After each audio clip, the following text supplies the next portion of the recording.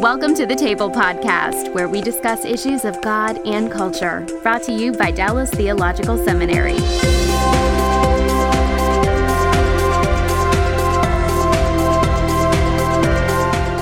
Welcome to the Table. I'm Daryl Bach, Executive Director for Cultural Engagement at the Hendricks Center at Dallas Theological Seminary. And our topic today are millennials' take on the church. Okay, and this is a response to an article by the man sitting at my left here, Sean Eaton, who wrote a piece called 12 Reasons Millennials Are Over Church. And it's okay. You're okay. Yeah, you got to take responsibility for it. So anyway, Sam is over a ministry called Recklessly Alive. Why don't you tell us a little bit about that ministry? Yeah, so I started a suicide prevention and mental health ministry where I talk about my experiences with that. I've been writing a book. A lot of people don't know 2015 was a 30-year high for a suicide rate in our country. And so I'm working really hard to change that and give those people who've lost all hope the hope of Jesus. Oh, that's great. And you're a public school teacher in Minneapolis, Minnesota? I teach K through 5 elementary music. Oh, wow. A lot of beautiful little kids who are in school right now. That's great. So, well, we thank you for coming all the way down from Minneapolis to come see us down here in Texas, give you a little warmth, you know. True? Yeah, thank you. You're welcome. Very good. And then Nika Spalding. Now, that's got this long title for you. What is it? Director of Women's Equipping and Curriculum at Watermark Church here in Dallas? Yeah. It means I hang out with all the XX chromosomes at Watermark. Is that what it is? Yeah. So lead the Bible studies and hang out with the women. Yeah, I know you do much more damage than that. So that's for another time. Yeah, exactly right. So we're glad to have you.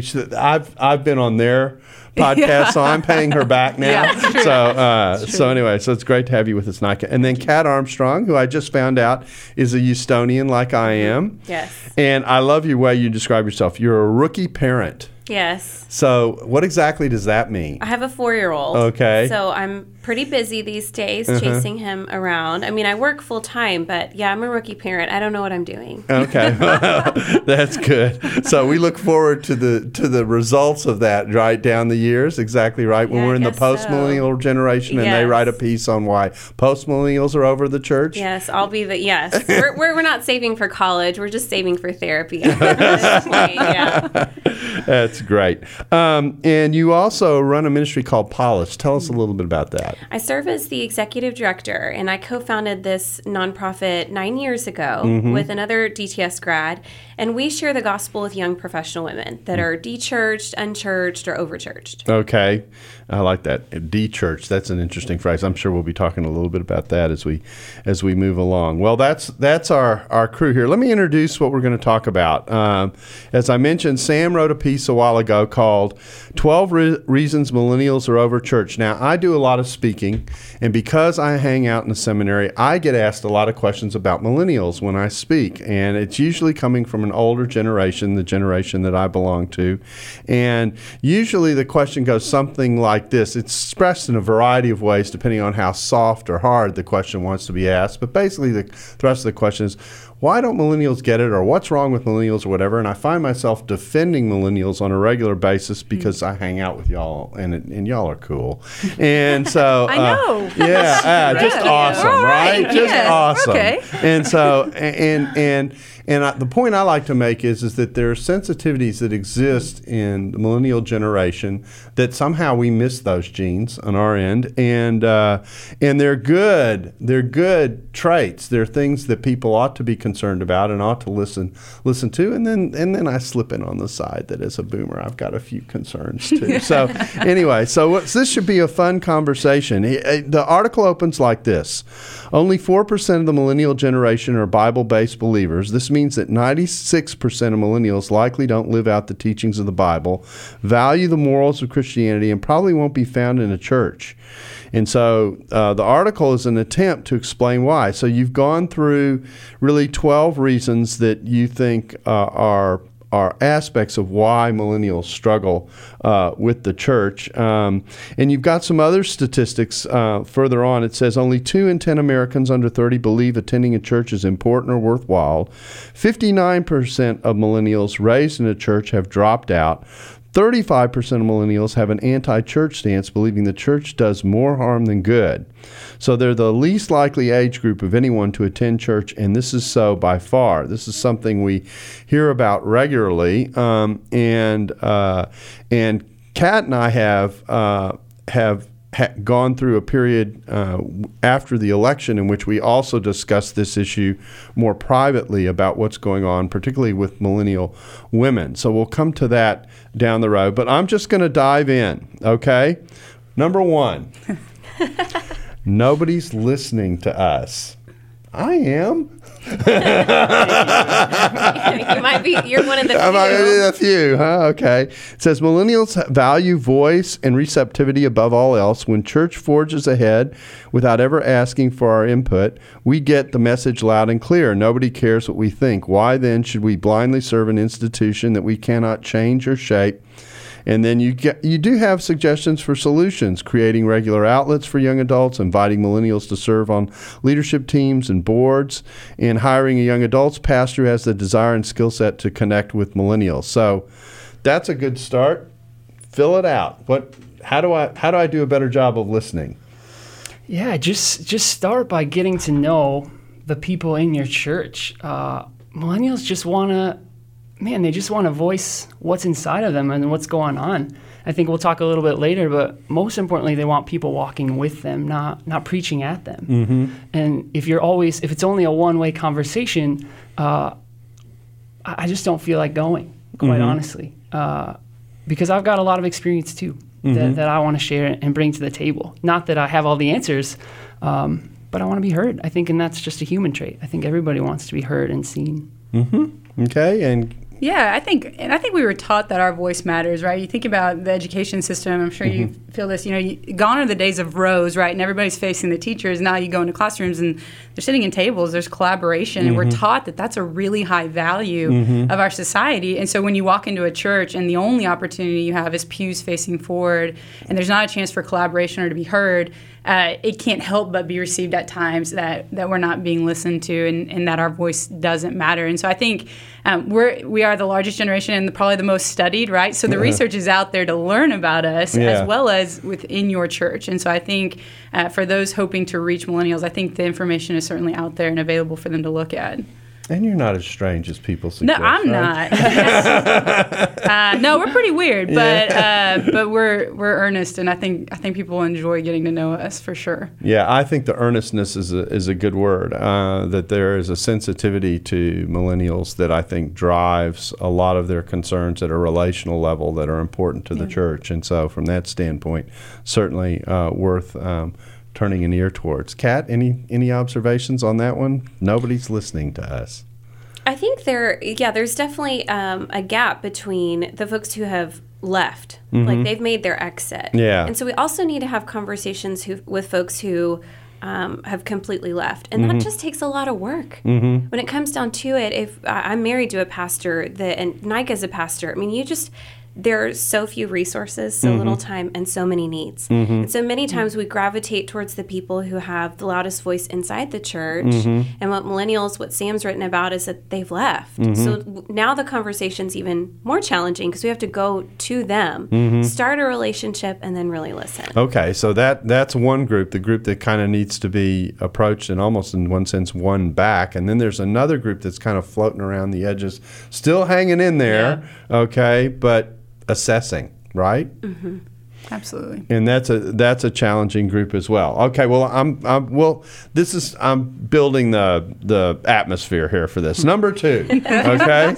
All right. We're sick of hearing about values and mission statements. Oh, man, I love this one. And then I love the way you open the sweet Moses, people, give it a rest. Okay, so enough about mission. Okay, of course, in organization, it's important to be moving in the same direction, but that should be easier for Christians than anyone else because we already have a leader to follow. And then you talk about the core commandments of loving God and loving others. So why does a church need a mission statement anyway? So, solution, stop wasting time on religious mumbo-jumbo and get back to the heart of the gospel. We're not impressed with the hours you brag about spending behind closed doors wrestling with Christianese words on a paper. We're impressed with actions and service. I'm glad you don't say what you think. Sam is in that rare space where a blogger comes from behind the screen in front of us. Exactly right. Yes, this is called an outing. So tell us what's going on here. You're really about rather than putting it in words on paper and having to re-articulate what you think is transparent and obvious about what we should be engaged in. We should be engaged in it, right? Yeah, I think millennials are drawn to authenticity and transparency. And yes, we need a common mission. We need to know where we're going as an organization. But we're just not impressed with a 10-week sermon series on the new mission statement for the third year in a row. Right.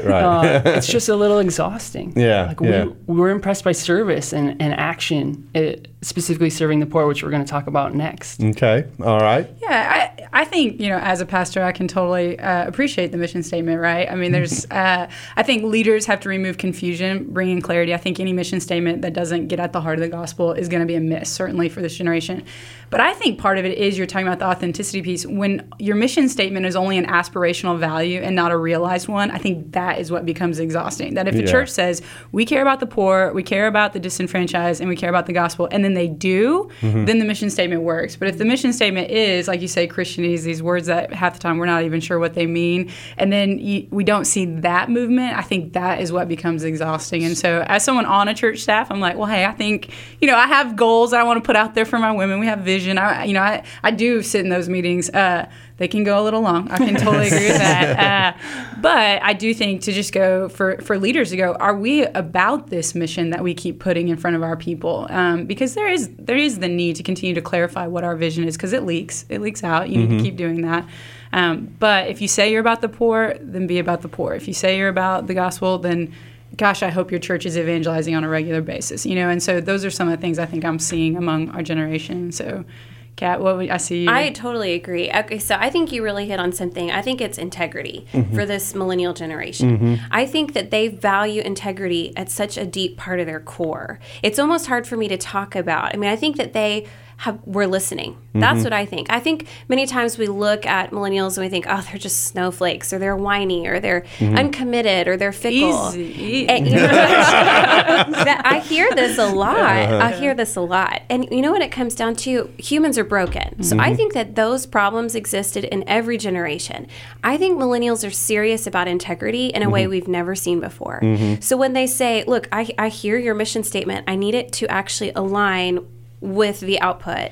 And then also, if you say you're really about loving God and loving others, why do you have so much time devoted to parsing a sentence that we're going to put on a brochure? I think a lot of it has to do with, let's have some integrity behind our words. So you're talking about a walk that comes alongside the talk. Absolutely. That's really in there.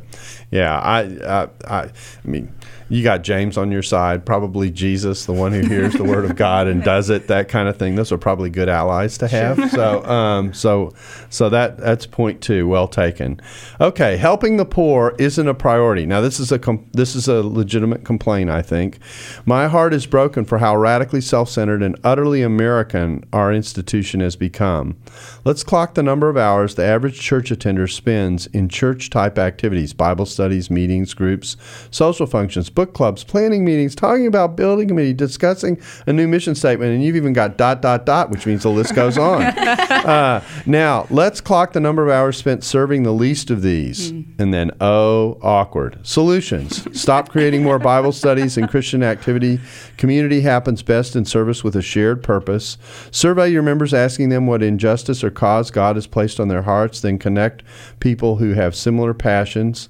And then create group serve dates once a month where anyone can show up and make a difference. I know I'm in a group that occasionally, instead of meeting together for dinner and just sharing, actually tries periodically to engage in ministries around the city. We've gone into some of the ministries that are feeding the poor and that kind of thing. But that's just a start. I mean, really, what you're talking about is a regular commitment to reflect on what's going on. So let's fill that one out. Helping the poor isn't a priority. We need to see more of that. Well, let's start by clarifying. I'm not saying we shouldn't study the Word of God. We should be studying that every single day. You should be in a Bible study. You should be in a small group.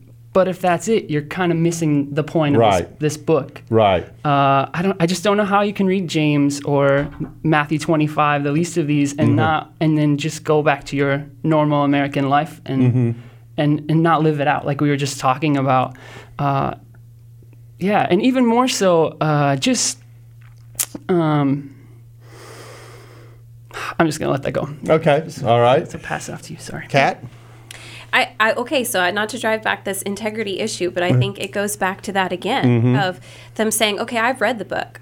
I've read the good book. I've sat in a lot of sermons. I've filled up on the truth. And now I need to go out and do it. So I think that they're really aligning their values with their speech. And we're starting to see, again, I keep using that word, but integrity. Yeah, and one of the tensions that I think we have is that churches tend to create activities that operate around the church, but ultimately the church is designed to have an arrow that's going out. And so it isn't designed for what's happening within the four walls. It actually is designed to be engaged in mission, engaged with other people, engaged in taking the gospel out.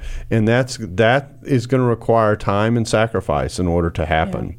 Yeah, and it's a really global generation. So when we talk about poverty, they're not just even looking in the local context. I mean, they're looking across the globe and demanding accountability for government structures and things like that as well. And so I think they feel the need. I mean, I think they're traveling, they're seeing things that they maybe only read about in past generations. And so, and then they've been told their whole lives, hey, the church's job, and this is sort of the culture I grew up, the church's job is care for the poor, the government's job is not, right? And so now we're even in this political landscape of where they're going, but the church is not. And you're telling me I can't vote for somebody because that's not their, and so then it's getting even more muddy. And so I think this issue is going to continue to be something that the more missionally minded churches, I think, are going to continue to see younger generations come in because they deeply feel that burden for the poor. The way I like to talk about it is the world gets bigger and smaller simultaneously. And what I mean by that is that we're aware of far more. We're aware of what more is going on because our news is much more global than it was, although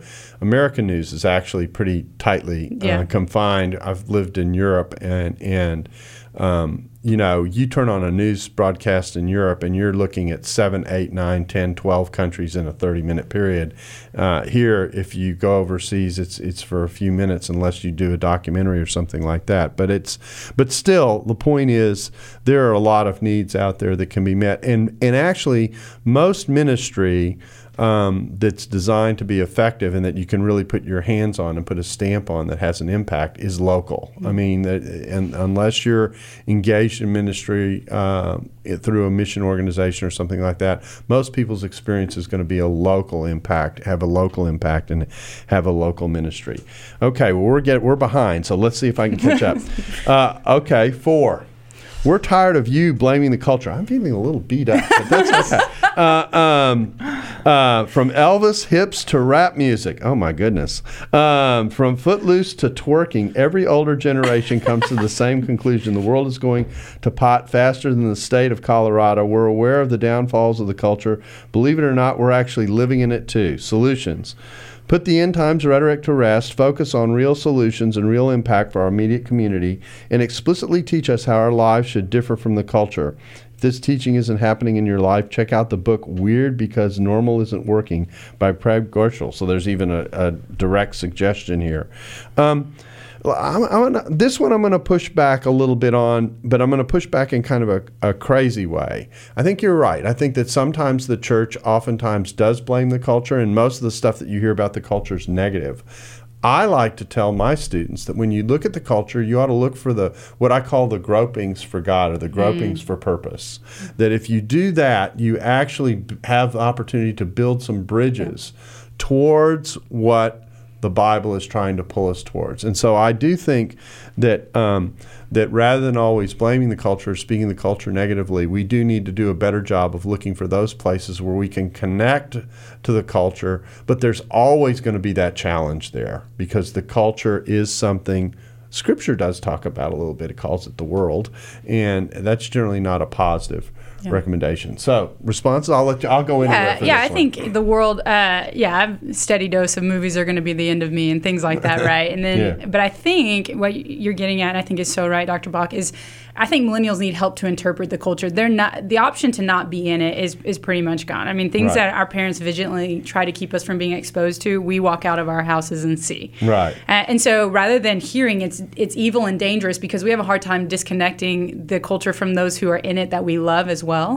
help us interpret it, help us see a worldview in it, help us to see, I think, the beauty that is in certain art forms that maybe we would have said, please don't go see that. And now going, well, there is a redemptive message in that. And there's still a part of it that I do need to say, hey, that is of the world and not of the things that are righteous and good and should be in front of me. And I think that kind of teaching requires nuance, and that's scary. And so I think it's important that those who are teaching the word can handle that kind of nuance and go, hey, here's how we're going to help you navigate this world that is utterly broken and yet has redemptive value throughout it that we can find and mine out of it and see. Yep. Any other thoughts? I love that you brought this up, Sam. I really do, because I think that when we blame shift on society, I think we double click on it too much. That we think, okay, this is obviously society, obviously our culture has ruined this millennial generation, when I think a lot of times millennials are living out exactly what they've been reared to live. And I think if we send them out and say, this is your enemy, culture's your enemy, society's your enemy, they're proposing things to you that are not true, we can come back and go, okay, at the end of the Beauty and the Beast, all things were restored and renewed. You know, that's one simple example of a movie that we're hearing a lot of pushback on, that's society or culture and how it's ruining our generation. And at the end of the day, we can look at that, just like you said, and build some bridges to the gospel and nuance what we're teaching our younger generation on how to face culture. Okay, 5, really, really quickly. You can't sit with us effect. There's a life-changing movie all humans must see, regardless of gender, and that, of course, is the 2004 classic Mean Girls. Obviously. Okay, confession, I haven't seen it. Yet. In the film, the Yet. most popular girl in school forgets to wear pink on a Wednesday, cardinal sin, to which Gretchen Weiner screams, "You can't sit with us." So what exactly is this one all about? And we've got really hustle on this one. I've just heard so many people talk about churches like a high school where there are cliques and nobody is welcome. And I've lived that out over and over again. I've talked to my mom about it, who isn't a part of church as much anymore, and she feels the same way. And so we have to find a way to be more welcoming, more compassionate, and get people connected and stop blaming them for not being connected. Okay, fair enough. But let me just stop and make a little bit of an observation. I think a lot of the aspirations that you talk about are aspirations that are shared across the church. Yeah. That people want to have authenticity, that they want to have integrity, that they want churches to be better, more sensitive, more engaged, etc. Of course, one of the tensions that everyone has is the management of all the time that takes with rookie moms who raise kids, right? And that kind of thing. And so one of the challenges is helping the church actually get there and think about how to get there and the prioritization that it takes to get there. We'll talk about that. This episode is brought to you by the Truce Podcast. I'm sure you've been there. You're at an event, a dinner, a small group, and someone says something like, "If you're a Christian, you have to vote Republican." That raises an interesting question. How did evangelicals like me get to the place where we just assumed we'd all vote one way? This season on the Truce Podcast, we're diving deep into the complexity of the 1970s and 80s to understand how evangelicals tied themselves to the Republican Party. It's a story that involves murder, corruption, redemption, and our need to be heard. I'll be talking with celebrated historians like Rick Perlstein, Pulitzer Prize winners Francis Fitzgerald and Jesse Eisinger, and some of the best guests I've ever had. Truce is the show that uses journalistic tools to look inside the Christian church. We press pause on the culture wars in order to explore how we got here and how we can do better. Subscribe to Truce anywhere you get podcasts or listen at trucepodcast.com. So 6, distrust and misallocation of resources. Over and over again, we've been told to tithe and give 10% of our income to the church. But where does that money actually go? Millennials, more than any other generation, don't trust institutions, for we've witnessed over and over how corrupt and self-serving they can be. We want painstaking transparency. We want to see the church's homepage, on the church's homepage, a document where we can track every dollar. Oh, this is exciting. A web page with an Excel sheet. So solution, go out of your way to make all your financial records readily accessible. Create an environment of frugality. Move to zero-based budgeting where departments aren't allocated certain dollar amounts but are asked to justify each purchase.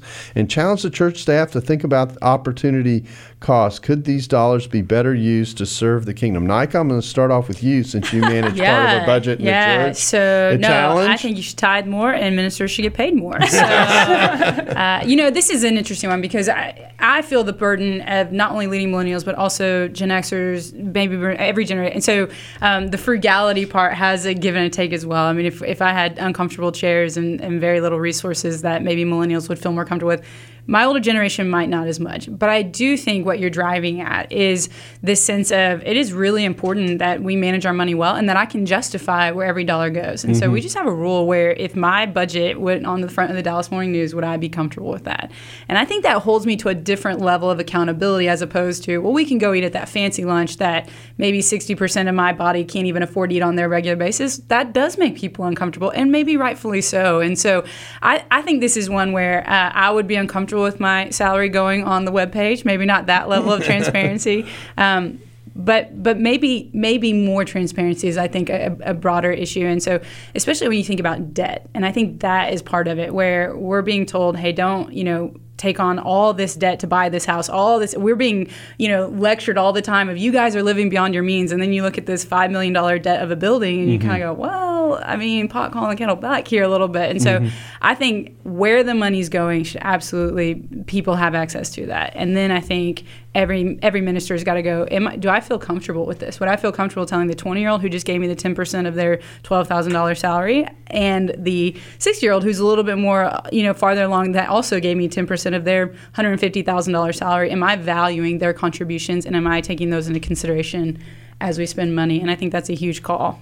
Kat? We've gotten a lot of pushback with Polish specifically when we launch new chapters because we're serving millennials. They want the Excel spreadsheet printed out. They want QuickBooks to output all of those documents, right? They want to see the P&L themselves. And so we've learned that we actually pass those out up front to people who might volunteer with us because of exactly what Sam's saying. They want to know every category where we're spending dollars. And many times it's not because it is because they want to hold us accountable. It's also because they want to contribute. So they want to go, you know what? I know somebody who can do this video for us for free, or I work for a company that does this pro bono work.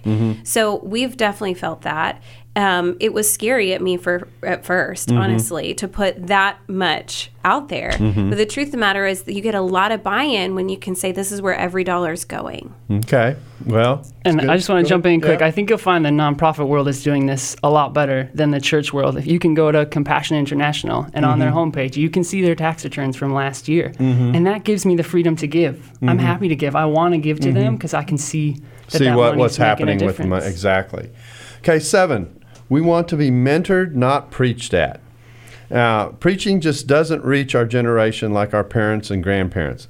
That's something we need to talk about. Okay, see millennial church attendance. We have millions of podcasts and YouTube videos of pastors of the world over at our fingertips. I do think that makes a difference in this. For that reason, the currency of good preaching is at its lowest value in history. Millennials crave relationships, to have someone walking beside them through the muck. Solutions: create a database of adult mentors and young adults looking for someone to walk with them. Ask the older generation to be intentional with the millennials in your church. I think what I'm hearing in this, tell me if I'm wrong, is beyond the mere message at 11 o'clock on Sunday, there are relationships that we are really after, and relationships that mean something. Yeah, let me clarify. I'm not saying don't preach the gospel. Of course, preach the gospel every Sunday. Mm-hmm. But what I'm saying is if you're relying on that to drive millennials into your church, it's just not going to work. Mm-hmm. Because if I'm struggling with fear today, I can sit at home in my sweatpants and find 50 sermons by Francis Chan about fear. Right. And so, yes, keep preaching, but also come around us. Mentoring is discipling, right? That's what we're talking about here. Is teach me how to live these things out. Don't just talk at me. And I think the important thing here is that what the local church can give that a Francis Chan may not be able to, at least quite to this level, is a localized form of the walk of faith, which is important in actually being in context. Now, that assumes that the pastor who's doing the preaching knows his congregation and interacts with the congregation in a significant kind of way, which is a whole nother conversation. But still, the point is that there is a way to engage with people in their local setting. I tell my students, when you preach and think about all the vocations that are represented in that room from 9 to 5 on Monday to Friday, and do a little preaching into that space and time. Because that's where most people's struggles are coming from, and that's what they're wrestling with. So it's an important conversation, it seems to me, to think about how to put together the relational aspects of what church is supposed to be next to the message and content that's coming. You know, one of the things that the older generation does say regularly to the younger generation is there are content needs that also exist here that have to be dealt with and have to be approached. And preaching, at least, is one aspect of doing that. But your response back oftentimes is, yeah, but preaching alone, words alone aren't enough. We need to see it in practice. That's all very, very fair. Number 8, we want to feel valued. Now, I think you've said this in a variety of ways in several spots. It says, churches tend to rely heavily on the young adults to serve. You're single. What else do you have to do? This actually is going to tap into something I want to turn in kind of a gender direction a little bit, and that is not only is this a legitimate complaint, but sometimes the way we ask certain people to serve in the church is restricted by the way we perceive their value to be. So we want to feel valued. Millennials are told by this world from the second we wake up to the second we take a sleeping pill, we aren't good enough. We desperately need the church to tell us we are enough exactly the way we are, no conditions or expectations. Then solutions, return to point 1, listening, and go out of your way to thank people who are giving so much of their life to the church. So appreciation for that value is also important. Floor is open.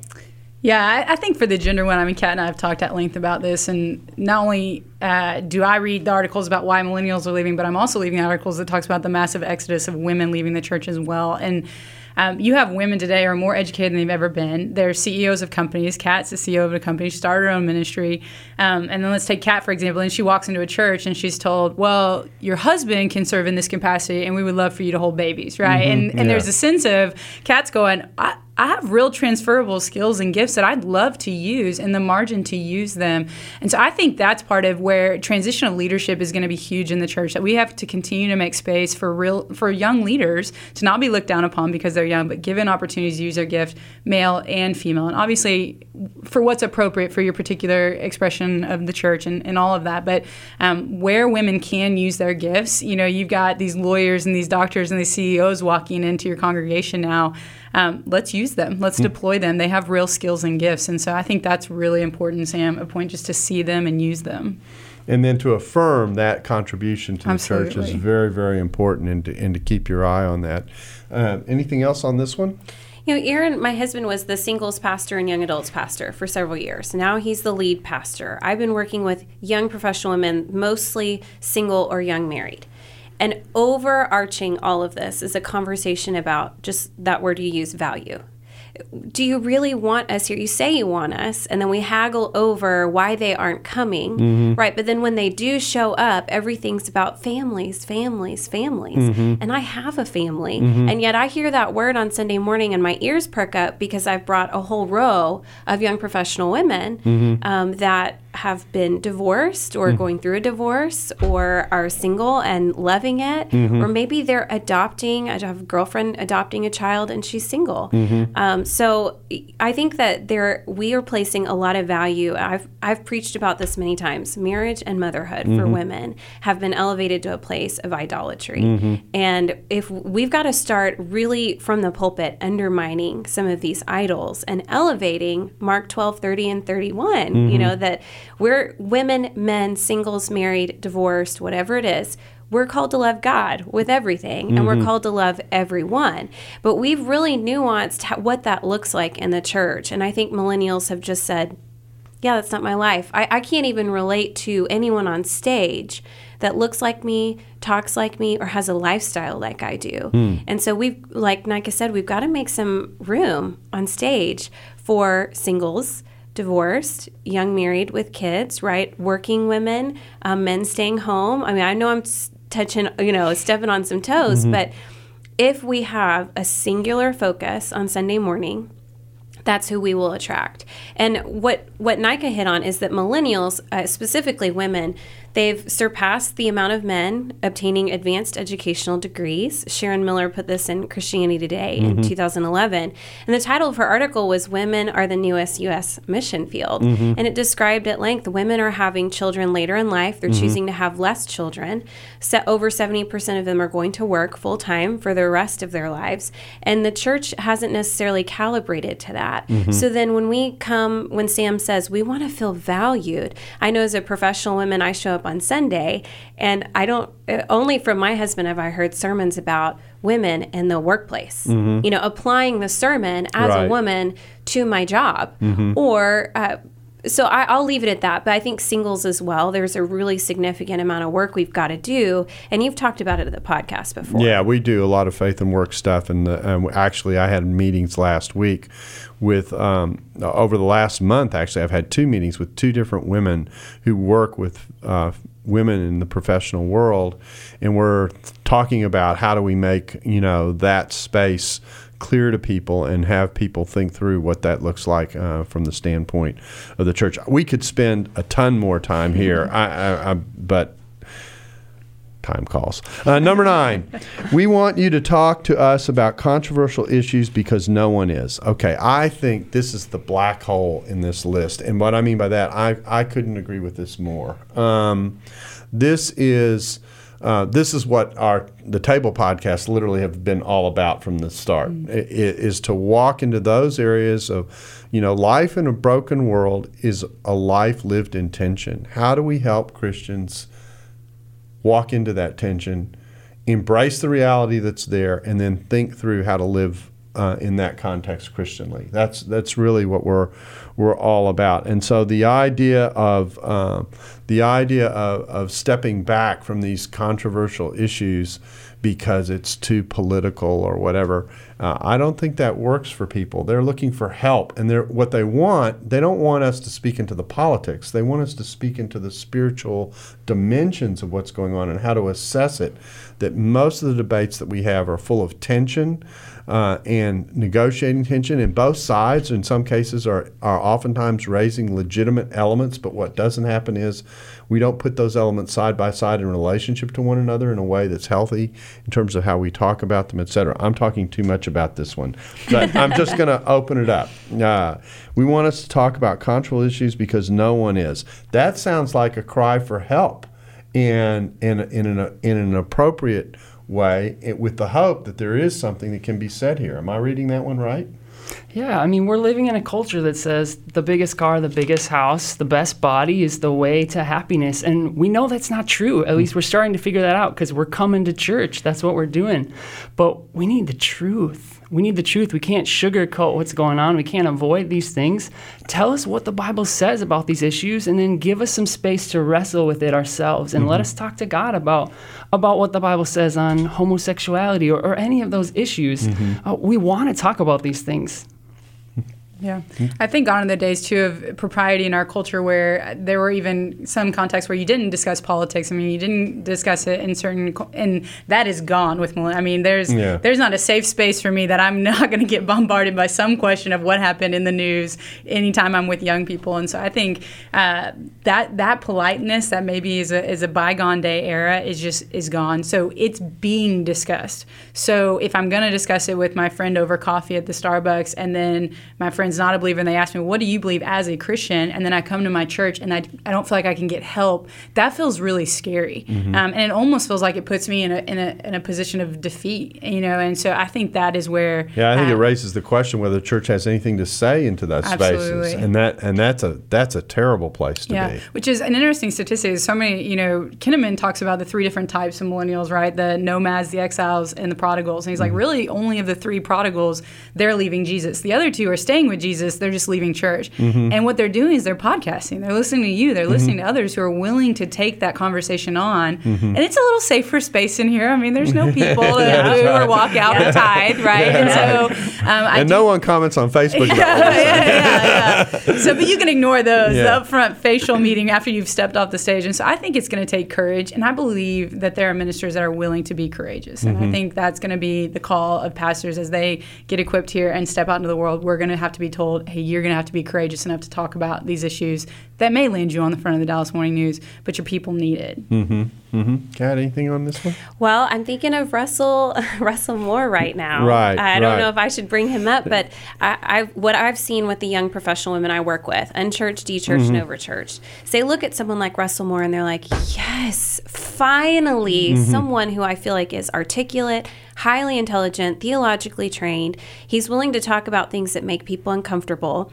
He is totally fine saying this is wrong, this is right. Somewhere in the middle is where we're going to have to figure out how to coexist with each other. And I think you're going to see even more of that, where there's a real safety net in knowing if I need to come to church and say, I've got my tennis partner is transitioned and now she is a man. How am I supposed to start a conversation with her, him? Right, exactly. Without binary options. That's wrong, you're right. Yeah. You got to stop playing. Exactly. And so I think in many ways, we've talked a lot about millennials and culture, and they're a product of culture. We're really in it. We're really in it, and for the purpose of seeing it all restored, all redeemed. So we need our ministers, and I'm thankful I'm married to one who's like this, to step in the mess with us and go, I haven't waded through these waters. Let's pull all the information we can from the left, from the right, from the conservative to the liberal. Let's wade through all of it and try to figure it out. Yeah, and I think one of the hard tensions here is that we all know, on the one hand, kind of what the Bible says about certain things, but then you've got to live and relate to the people who aren't there. So how do you do that pastorally well? And how do you? I'd say one of the greatest challenges in mission, this has always been the case, is the challenge is the combination, the tension between the challenge that the gospel makes towards people and the invitation that's bound up in it. And being able to balance those two things well is actually at the core of doing any good evangelism and ministry. And so that's often a hard balance to keep, because the fact is we live in a broken world and people aren't oftentimes where they ought to be. And so how do you do that well? Okay, I'm gonna try and bound 3 together here as we wrap up.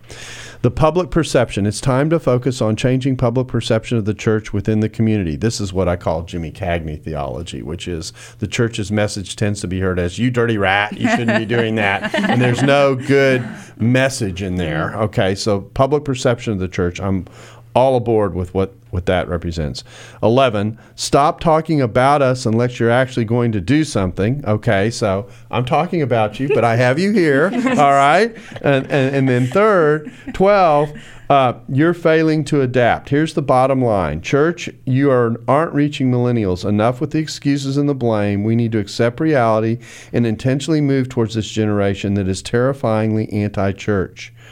The price of doing the same old thing is far higher than the price of change. And then you quote that great theologian, Bill Clinton. I made the conservatives very happy on that one. And so really, this is the way I view this entire piece. It really is a heartfelt plea from a millennial who cares about the church that the church do a better job in reaching people we all care about. Fair enough? I got a lot of hate for this. I'm just going to throw that out there. Thousands of very angry emails and comments about what I wrote, which has been tough. Mm-hmm. It's been tough to live in this tension of, this was my love letter to the American church. Mm-hmm. It was. Like, I love the church like Christ loved the church, and I want to see it prospering. And I look around and I see my generation has left. Mm-hmm. And so I just sat down and started having a conversation. God, what are we missing? And I felt it rising up even in me, a person who's been serving in a church very steadily for the last 6 years. So that's kind of where I'm landing. Mm-hmm. Yeah, it's okay. It's worth hearing. You know, we say, this is something I like to say, that Christianity is ultimately about how God changes people and transforms them. But if there's no change, there's no transformation. So how can we preach and teach transformation and then not be willing to change? That doesn't make any sense at all.